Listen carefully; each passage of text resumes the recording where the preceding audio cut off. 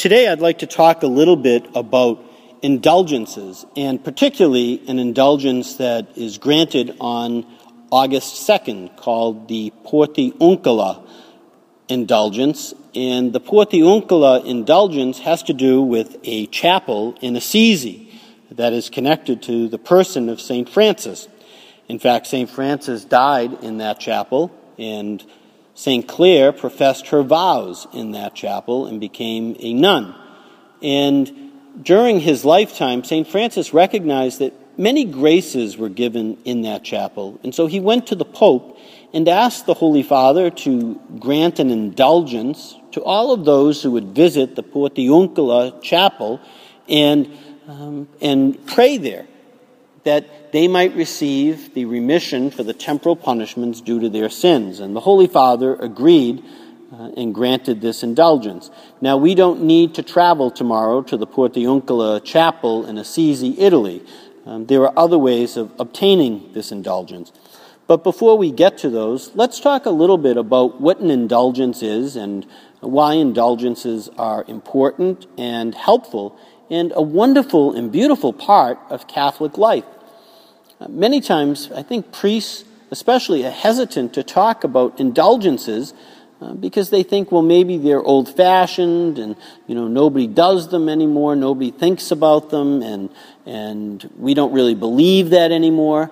But this is a great loss because I have found in my experience in parishes that when you tell people about indulgences, they want to obtain them. They want to do something. The thought of being able to receive something so wonderful inspires them to act upon it.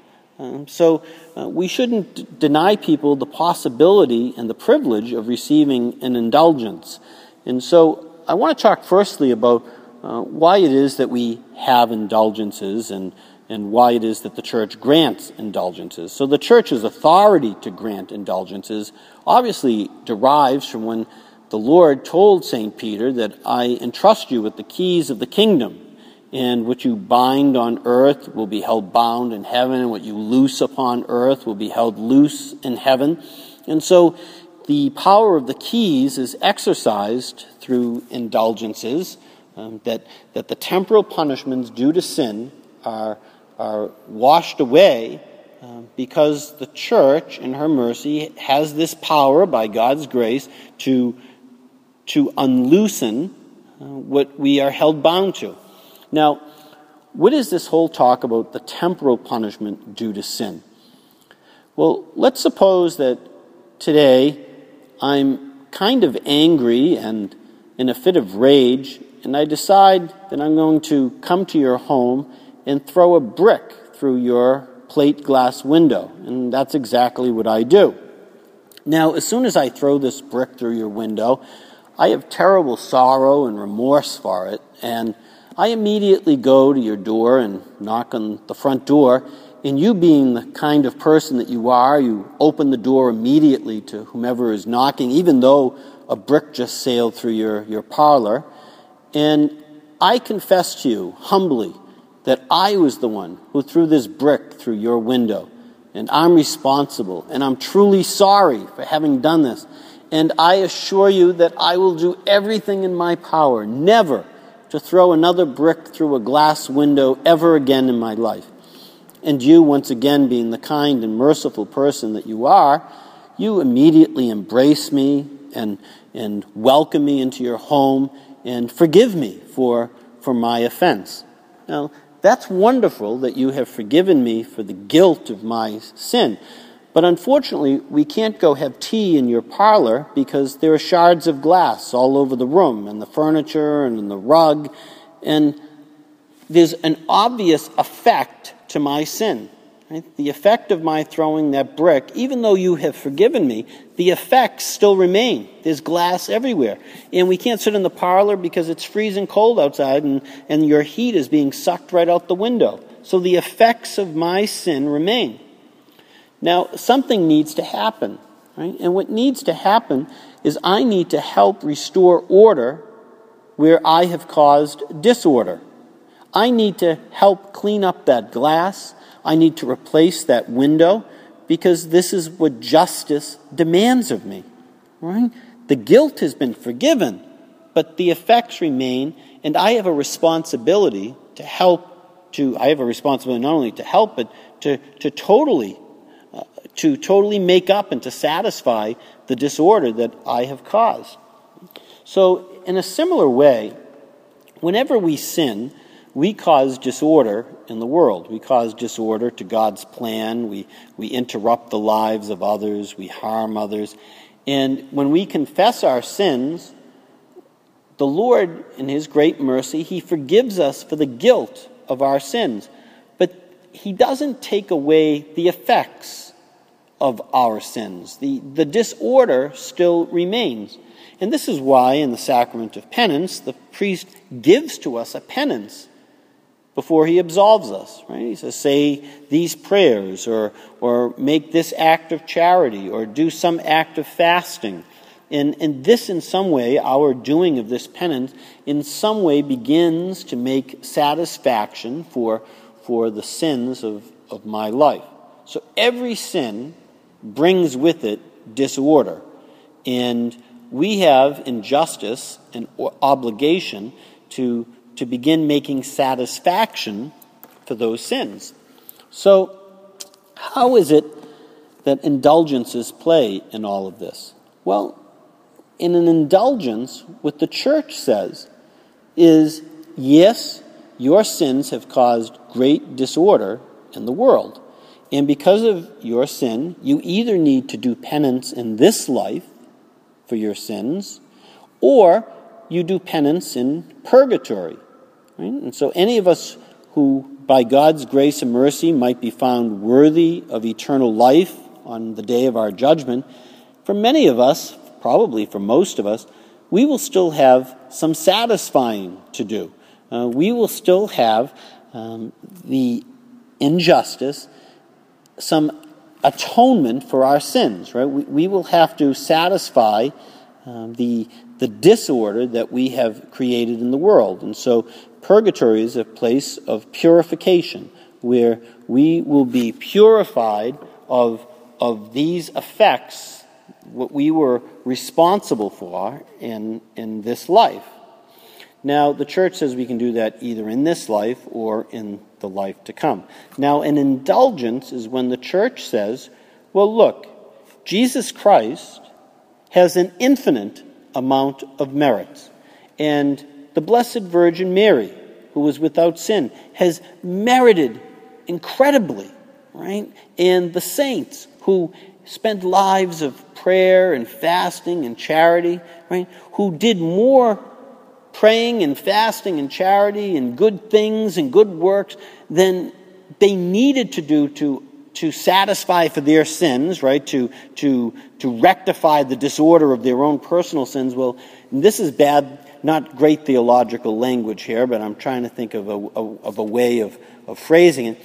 Well, all of those good works and all of those prayer and fasting and charity, they go into the great treasury of the Church, right? The Church, remember, is not just here on earth, but the Church is the saints in heaven and the souls in purgatory, and all of us here on earth who are wayfarers, making our way along, right? Journeying towards eternal life. And so there's this great treasury. And of course, the greatest depositor in this treasury is Christ. And in a way, only Christ is the depositor, and all of us who do good things do them only in and through and with Christ. But in any event, in an indulgence, the Church says that we, who are sinners, can draw upon the infinite merits of Christ and the Blessed Virgin and all the saints. It's like the Church giving us the debit card and saying that we can go and make a withdrawal from the Church's treasury, and we're withdrawing from this treasury more than we have ever done on our own, right? Because it's Christ and the saints who have put all of these merits into this treasury, and we're drawing from them, and this is a great act of mercy on the part of the Lord. And so we draw upon their merits and receive the full remission of the temporal punishments due to our own sins. That's called a plenary indulgence, when we receive the full remission. There are other indulgences that are called partial. And in this way, we receive some remission for our sins, of the temporal punishments due to our sins. So tomorrow, August 2nd, we're able to receive the indulgence of the Portiuncula. So what do we have to do in order to obtain this indulgence? Well, the first thing we need to do is go to a Franciscan shrine or just to our own parish church. And for those of you who are parishioners in my parish, it's St. Mary's Star of the Sea in Beverly and St. Margaret's in Beverly Farms. All you have to do is come to our lower church at St. Mary's, which is open from 7:30 in the morning to 7:30 in the evening, Monday through Friday. So anytime during the day tomorrow, you just come. And you have to come and say the Creed and the Our Father. And you're there in order to honor Mary under the title of Our Lady of the Angels. And so you pray the Creed and the Our Father, and then say some prayer for the intentions of the Holy Father. Maybe just say a Hail Mary for the Pope's intentions, right? And then, so that's what you have to do tomorrow. And then sometime within 8 days, either before or after tomorrow, you have to go to confession and receive absolution, and attend Mass and receive Holy Communion. And for that, you receive a plenary indulgence, the remission of all of the temporal punishments due to sin. Now, in order to receive that plenary indulgence, what is necessary is that we have a total detachment from even venial sins. So I can't receive this indulgence while at the same time saying, boy, I really have this strong desire to throw another brick through a plate glass window. That would say I'm still attached to my sin. Now, if I have some attachment to venial sins, if I have some attachment to sin, I can still receive a partial indulgence, but what I really want to strive for is to be totally detached from these sins. So it's a pretty good deal. Right? A pretty good deal. So when I think of all the sins I've committed in my life and all of the punishment that must be due to those sins, all the disorder that my sins have caused, I can go to church tomorrow on August 2nd, my parish church, and I can kneel down and pray the Creed and pray the Our Father, and then maybe pray a Hail Mary for the intentions of the Holy Father.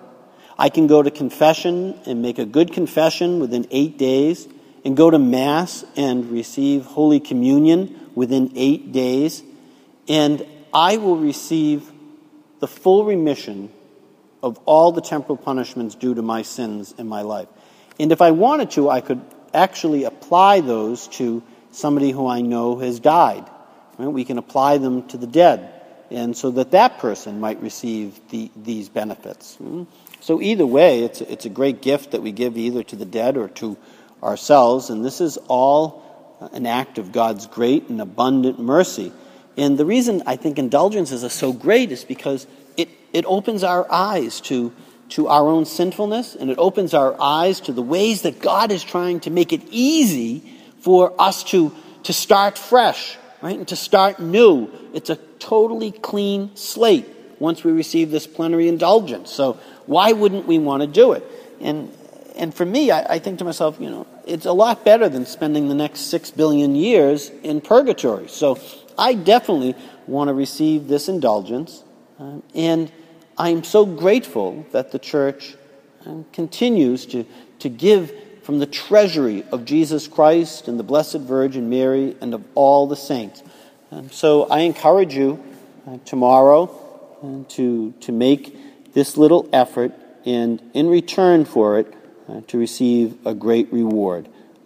The Church today is giving you its debit card. Make a big withdrawal. God bless you.